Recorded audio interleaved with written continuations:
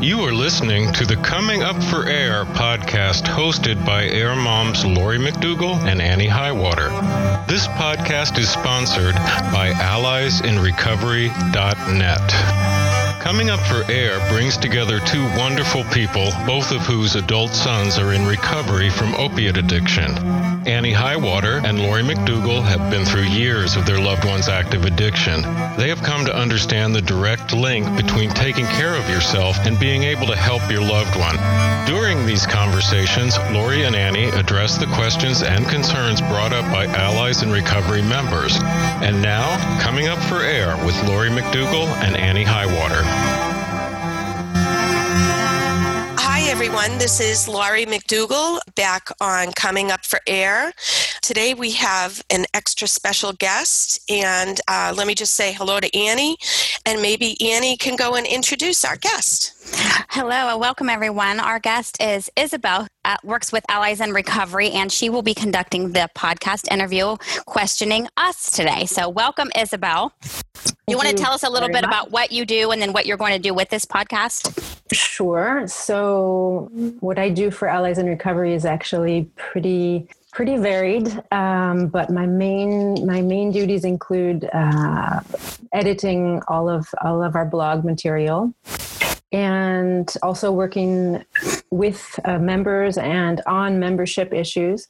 So it's vast, but and it also goes into all sorts of minute detail. Mm-hmm. I've been with Allies in Recovery, I think this is my third year, and I'm quite happy to be a part of the team.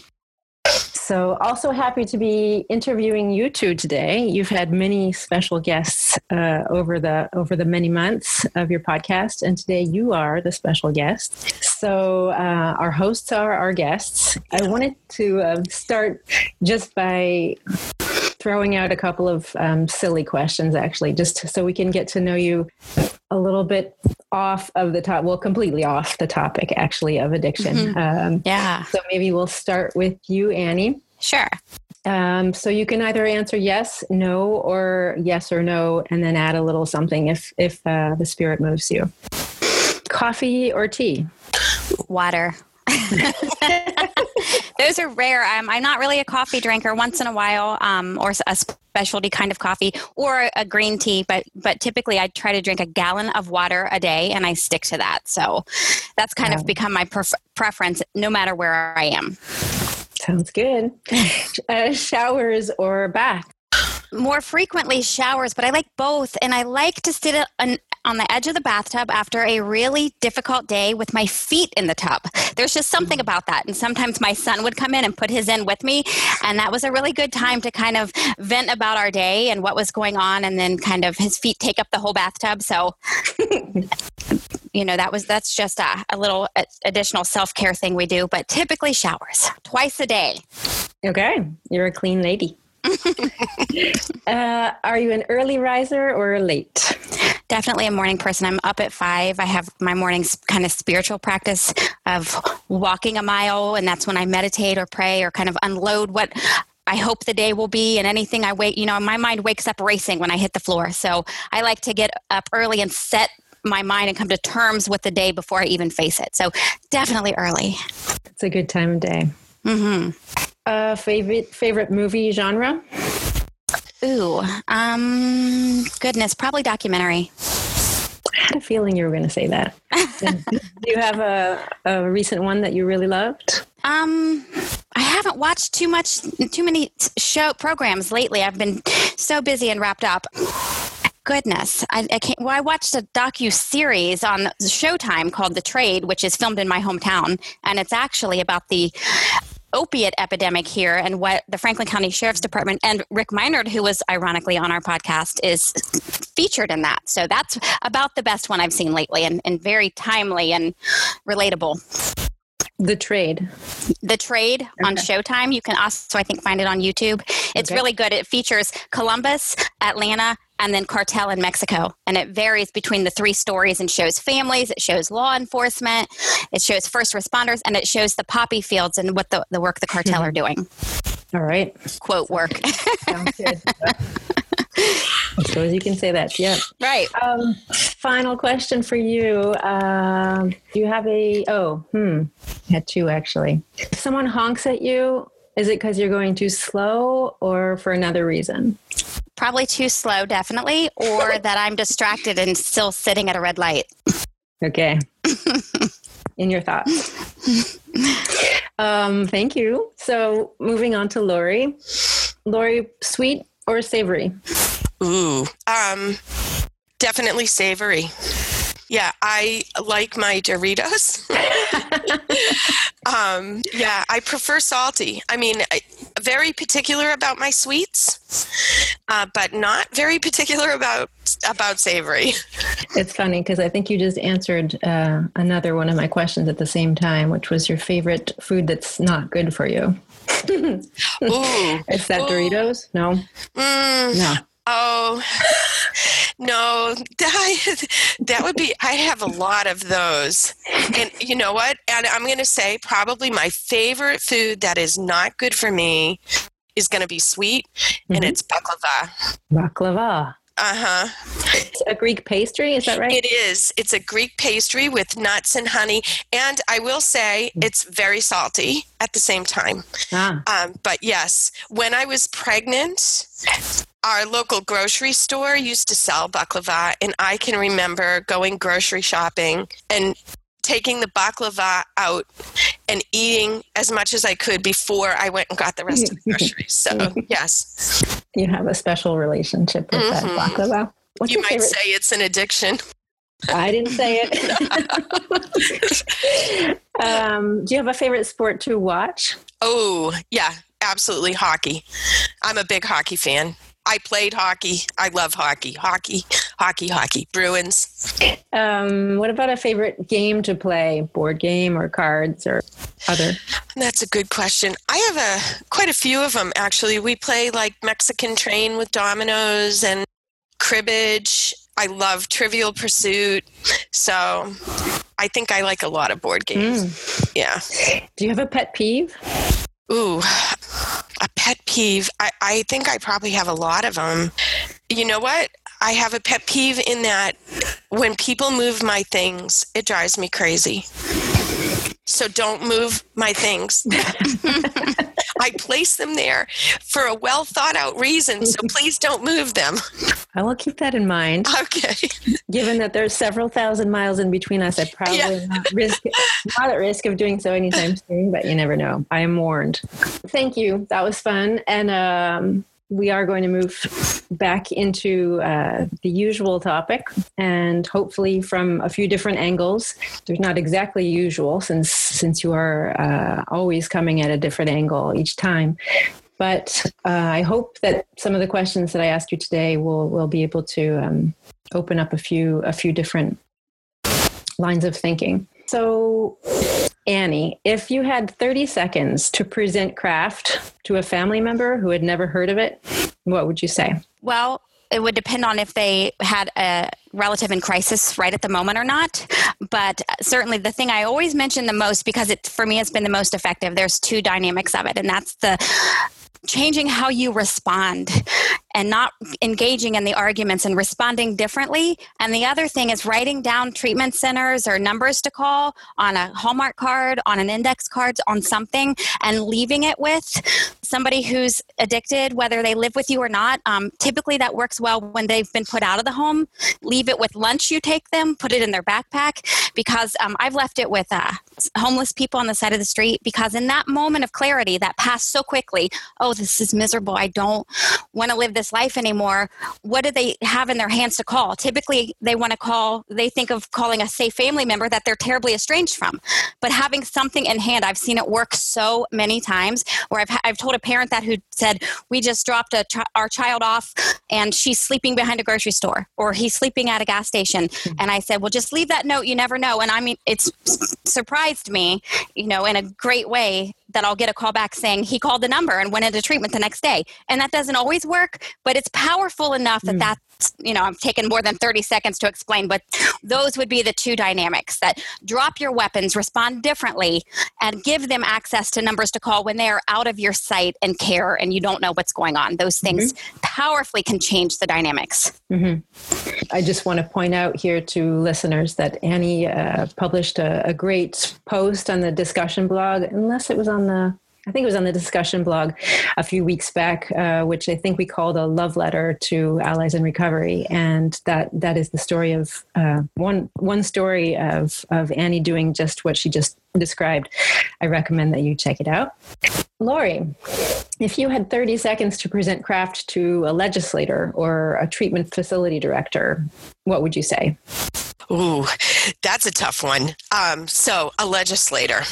I would say that CRAFT is a way to interact and communicate with your loved one in a way that takes the chaos out of your life and allows you to guide your loved one into either recovery, into treatment, or into just a better environment where they're more likely to be successful becoming sober. Great. Thank you. Did you want to add something? I guess kind of piggybacking on what Annie said, I call those moments of time when a loved one is being aware that maybe they don't want to live this life anymore. I call those like windows of opportunity. And it's in CRAFT allows us the opportunity to recognize windows of opportunity, because I think we miss it a lot. So to recognize those windows of opportunity and to take action when they happen. And yet another aside to listeners, these are also referred to on the AIR website as wishes and dips. You can look that topic up on the discussion blog. So this is a question for both or either of you. Why are you doing what you do to promote CRAFT? Ooh, that's a good one. Okay. Why am I doing what I'm doing? I'm doing this because in my journey, in my personal journey and my struggles with dealing with substance use disorder, the more traditional way of dealing with substance use was to let go, right? You hear this all the time. And it's for me, it was a very hopeless message. You're powerless over the disease and there's absolutely nothing you can do. And I tend to be a very ornery person. I tend to kind of buck the system a lot. And I also don't take things that are just told to me and just believe it. I had to go out and get educated. And so I came to the conclusion on my own that there were two sides to it. That, yeah, I'm powerless over the disease, but am I truly powerless over everything? Or, the 3 C's, you didn't cause it, you can't cure it, but you can contribute to it. But you can also contribute to them getting better. And it was having this attitude that kind of made me do the research, and I found another philosophy out there, which was CRAFT, that really aligned more with how I thought. I decided that I did go to the Allies in Recovery website. I've watched the videos, the learning modules. I've done them. I practiced them, and I found success with them. I found it did bring down the chaos in my house. It did open up huge lines of communication. And I also wasn't naive in thinking that because I was doing this stuff, that my loved one would absolutely end up in treatment or recovery. But I did know that this was also a way to help calm me down, and it helped me find some serenity and peace.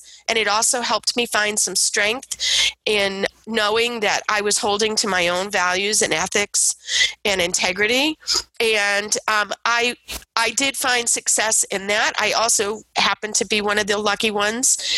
My son did go into recovery, and now he's in recovery for a little over 2 years. But I'm also working to get CRAFT and Allies in Recovery out there because I believe in the message, in the techniques, and I really want and hope for other families that I know are struggling the way I did. I really want them to be able to find peace and serenity and better communication with their loved one.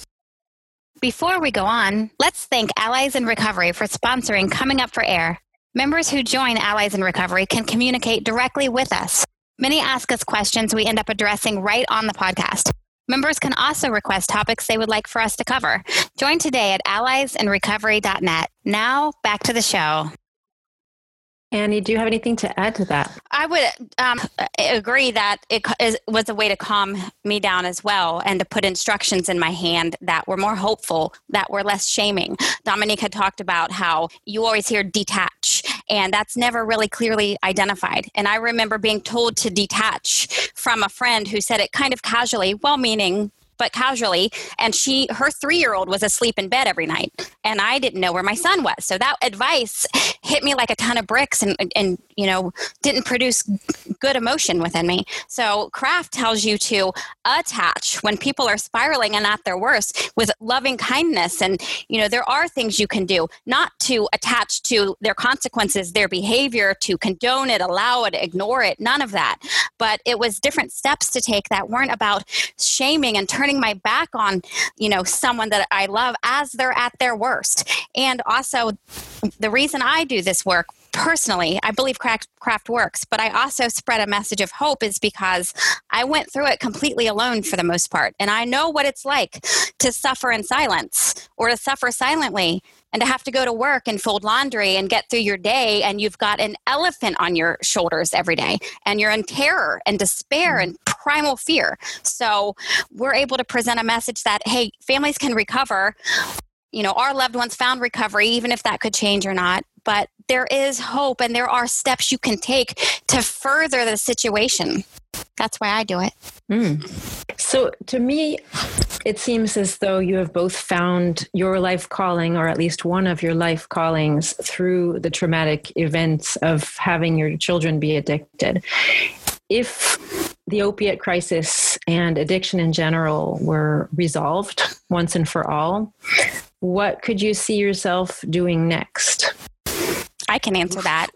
Dysfunction's never going to go away. It can improve, but there's always going to be the need to navigate life and the effects of people and circumstances. Life is unpredictable, and sometimes it unloads all over you. It can drop you to your knees in a day, and that doesn't always have to do with addiction. The behaviors can be unlimited to other things. I think I will always speak a message of overcoming adversity and having hope and fighting forward and getting back up and setting goals and working on yourself. And, addiction is part of that, but that's not the only part of the story. There's overcoming your own heartache and tragedies and trauma and weaknesses. So I think I will always do this work on some level.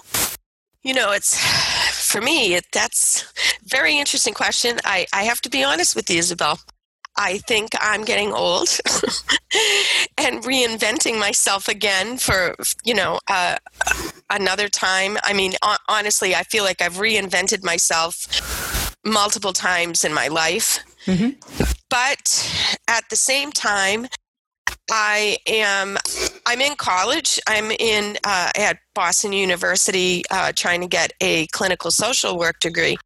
But I'm actually thinking about going straight for my doctorate in psychology. And I really want to focus on the neurobiology piece of it. And because I feel that it has huge applications, and it's a part of this disease that isn't really well studied. I have a funny feeling that would lead me down other paths, attaining that kind of a degree. That would probably lead me down other paths. But also, I have an incredibly artsy side to me, and I would probably do a heck of a lot more painting and wallpapering and all sorts of stuff. So, traveling, that's the other thing, traveling, lots of traveling. I was wondering if the work that you each are doing today corresponds in any way to a vision that you may have had for yourselves as a child. Mine does. I knew I would write. And it started when I was 8 years old. I had a school teacher that took interest in me, and she knew I came from I was in a neighborhood in a school that was somewhat well-to-do, and I came from poverty and dysfunction, craziness, chaos. And she would take me out to a creek sometimes when she could tell I was overwhelmed and say, I want you to write. You have this big vocabulary for a child. I want you to write and be very descriptive, everything you see in the trees and with birds. And so she taught me to kind of calm myself down or separate from the crowd. And, I wasn't necessarily acting out, but I would become very withdrawn, and she would recognize that. And she taught third grade as well. So I had her for 2 years, and she just fed into that, developing that as a talent, but not only a talent, a way to self-care and self-soothe. So I had these visions then that I would grow up and write as an adult. And it kind of came full circle when all of this happened. And I started more telling my story. And then I wrote an article, and it kind of took off from there, where it became this and then that and then books. So I didn't know that I'd be writing about family addiction or family dysfunction, or most people that were in my life. I didn't open up what I was going through at home. So I didn't know that I would be that open. It kind of happened quickly, but I knew in some way I would talk. That's funny, Annie, because I can see that would be myself. In some way I would be talking. Writing? No, never, ever. I can't stand writing. It's torture for me, but I still do it anyway because I think I can dig deeper into my feelings, and I think that's what needs to come out when we're talking about substance use disorder. But if you had told me that I would be writing anything when I was a kid, I would have been like, absolutely not. But then I've also turned out as an adult to be everything that I never thought I would be as a child. I became a math teacher. I was a high school math teacher. I was a math major in college. And if you had told me that when I was a kid, I would have laughed at you. So no, none of this is anything I ever saw for myself, except for maybe the talking. Seriously, it's true. Math teacher, no. Writing, no. Working with people with a substance use disorder or their families, no. Never would have thought it. Mm-hmm. You are both extremely focused in your own way on self-care. In my thinking about this, I thought to myself that self-care is kind of like a catch-all phrase that encompasses many, many aspects. It's one of the essential ingredients of the craft method, which we teach on alliesinrecovery.net. Most of us feel, though, a fair amount of resistance to self-care, and many of us, me included, are at times extremely resistant. At first, it's really hard to see the link between taking care of ourselves, and by that I mean our body, our mind, our spirit, any way we can take care of ourselves, and the connection between that and being successful in helping a loved one who struggles with addiction. My question for you is, why are we so incredibly resistant to the idea of self-care? Do you think this is just about our resistance as human beings to change in general? Or is it something beyond that, something more specific? Well, honestly, I think with substance use disorder, part of the issue with the self-care piece of it, I think it's multifaceted, I guess. So I think we're not used to doing that, right? I think as mothers and dads raising kids, we really don't take care of ourselves a lot of the time. And we just kind of get caught up in life. And so when you get smacked in the face with something like substance use disorder, you want answers right now. Tell me what to do to make this better. And putting your own self-care on the back burner is what you honestly believe you have to do. Mm-hmm. Right now, it's not about me. It's about getting this other person the help that they needed.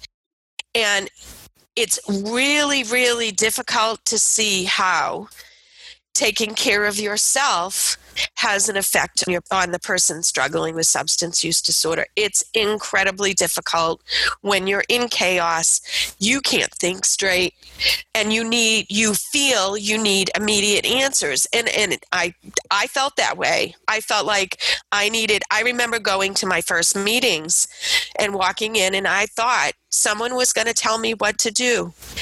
and I was going to go and do it, and I was going to be on the path to getting everything was going to be better.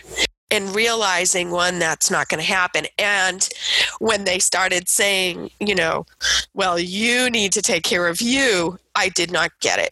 I didn't. Now, in hindsight, and we're talking a couple of years later, I totally get it. How can I help somebody else if I'm a mess? And yes, I do think that it's very much a part of being a human being and not liking change, because anytime there's change, we become uncomfortable. We're not used to it. This is something different. So yeah, I think it really does have a connection to that. I definitely think it's all connected. I think about how we as family members will deal with our loved one when we're first there, first experiencing it. And we're all like, well, he needs help. He's got to get help. How come he doesn't ask for help? All he needs to do is ask for help. But yet when we say, well, have you gone for help? We go, oh, well, I don't have a problem. Not me. I don't have a problem. I don't need any help. He needs help. He's got the disease. No, you need help. We all need help. But right. So it is easy. It's always easier to push something off when it's possible onto someone else, or to point a finger or not look at yourself. Right. We don't teach that. We don't teach that to our kids, and we don't model it. Right? When I have a problem, I try and deal with it in a very heroic, I'll take care of my own problems. I never ask for help, although that's not true now. I do ask for help a lot. But I mean, when our kids are growing up, how do we model that for them? We don't even say, we tell our kids things like, you can't do drugs, it'll ruin your life, but we never say, if you do find yourself using drugs and you find yourself having a problem with drugs, you can always come to me and we will find the treatment that you need to make you better. If you reach out, we will be there for you. We don't stress that enough, and we should. And let's just take a quick break for a word from our sponsor. This episode is sponsored by CCSHM, the Community Coalition for a Safe and Healthy Morris, whose mission is to prevent and reduce substance use throughout the lifespan through collaboration, education, and community-wide change. CCSHM partners with CARES, the Center for Addiction Recovery, Education, and Success, to bring prevention and recovery services to communities throughout Morris County and New Jersey. CCSHM and CARES are projects of Morris County Prevention is Key. Go to safehealthymorris.org or caresnj.org or call 973-625-1998. I'd like to add to the self-care. I agree with that about change. I just read the quote from Mark Twain that said, the only person who likes change is a wet baby. We don't typically rush to change. You can learn to adapt to it and try to kind of expect it. I think also, Lori's right. When a parent first comes into the situation, it's almost impossible to tell somebody this is going to be about you recovering because they're in such crisis. They can't hear that. You kind of have to spoon-fed that, and they have to unravel the madness to come to that themselves because they want the bleeding to stop, and it's life and death issues. So I agree with that. I also think sometimes we're resistant to self-care because for me personally, I was programmed to believe a certain amount of self-care was selfish. It's like that kind of goes into what Lori was saying as moms or whatever, and with crisis going on. But, I lived in crisis. I was born into crisis and conflict. We didn't come out of stress my entire life. And I spent most of my adulthood repeating those patterns until I learned not to. I didn't learn to stop and take a pause and consider my teen years, consider my 20s, consider the choices I made, consider my part in things. So until I started working a program for myself to recover and self-reflect and apply therapy and taking a break and taking a walk, those types of things, I thought taking care of myself, especially in crisis or, whatever the family dynamics were, they weren't about me tending to myself. That would be selfish. So I had to come out of that programming. Mm-hmm. This is something that Coming Up for Air listeners, myself included for sure, appreciate about the two of you is your willingness and your ability to be an open book about your experience. You are at times brutally honest with yourselves and with others about where you are, what you struggle with, what you're feeling. And this is a precious gift to anyone who listens to you or reads your articles that are aimed at families who are touched by addiction. We can relate to your humanness because you let it out. You have the courage to be vulnerable, and this is disarming. Even when we are not ready to be vulnerable like you, we appreciate coming into contact with people like you who are a bit further down that particular path. I wanted to ask, how can we as a society promote this type of openness and vulnerability that result in true growth and the breaking down of barriers? Can you name a few things that you'd like to see happening? I think it begins with you. It begins with me. That's where it comes back to. One thing that, not everything is faith-based, but for me, it personally is. And one thing I pray for people who affect me or impact me, or if I'm enraged because of, is I always pray they will be blessed with the gift of self-awareness and kind, healthy introspection. And I think that's kind of where it begins, just getting very honest with yourself, how things are and where you're at. I'm just not one to pretend things are a certain way if they're not. I've never been one to put up an appearance that life is going well. I'm not one to bleed all over everybody either. I'm very private, but I'm just not one to fake it. So I think just getting honest with yourself and what is going on, what might possibly be going on, that it's a possibility for you and your home and your family. It all begins with that vulnerable, open, humble honesty. I think that is the basis, the foundation for everything. Can you just repeat the question for me? My question is, how can we as a society promote the type of openness and vulnerability that result in true growth and in the breaking down of barriers? So basically, to me, this question says, how do we break down stigma? Because I think stigma is the number one barrier to families asking for help, as well as our loved ones with SUD asking for help. And so I think it's going to take a lot of people stepping forward and saying, no, I'm dealing with this issue too, right? And getting raw and getting open. You have to do it. I see people writing obituaries that are frank and honest and fearless, and I think that helps. And I think that we need a lot more people coming forward, because I see people in the community that I'm working with now. I see people going to meetings on the other side of the state just so that their neighbors won't see them walking into these meetings. And I think we've got to kind of get beyond that. I don't know why I am the way I am. I don't know why stigma does not. I just am like, no, and it's not going to affect me. I kind of don't care because I truly know in my heart that it's a disease.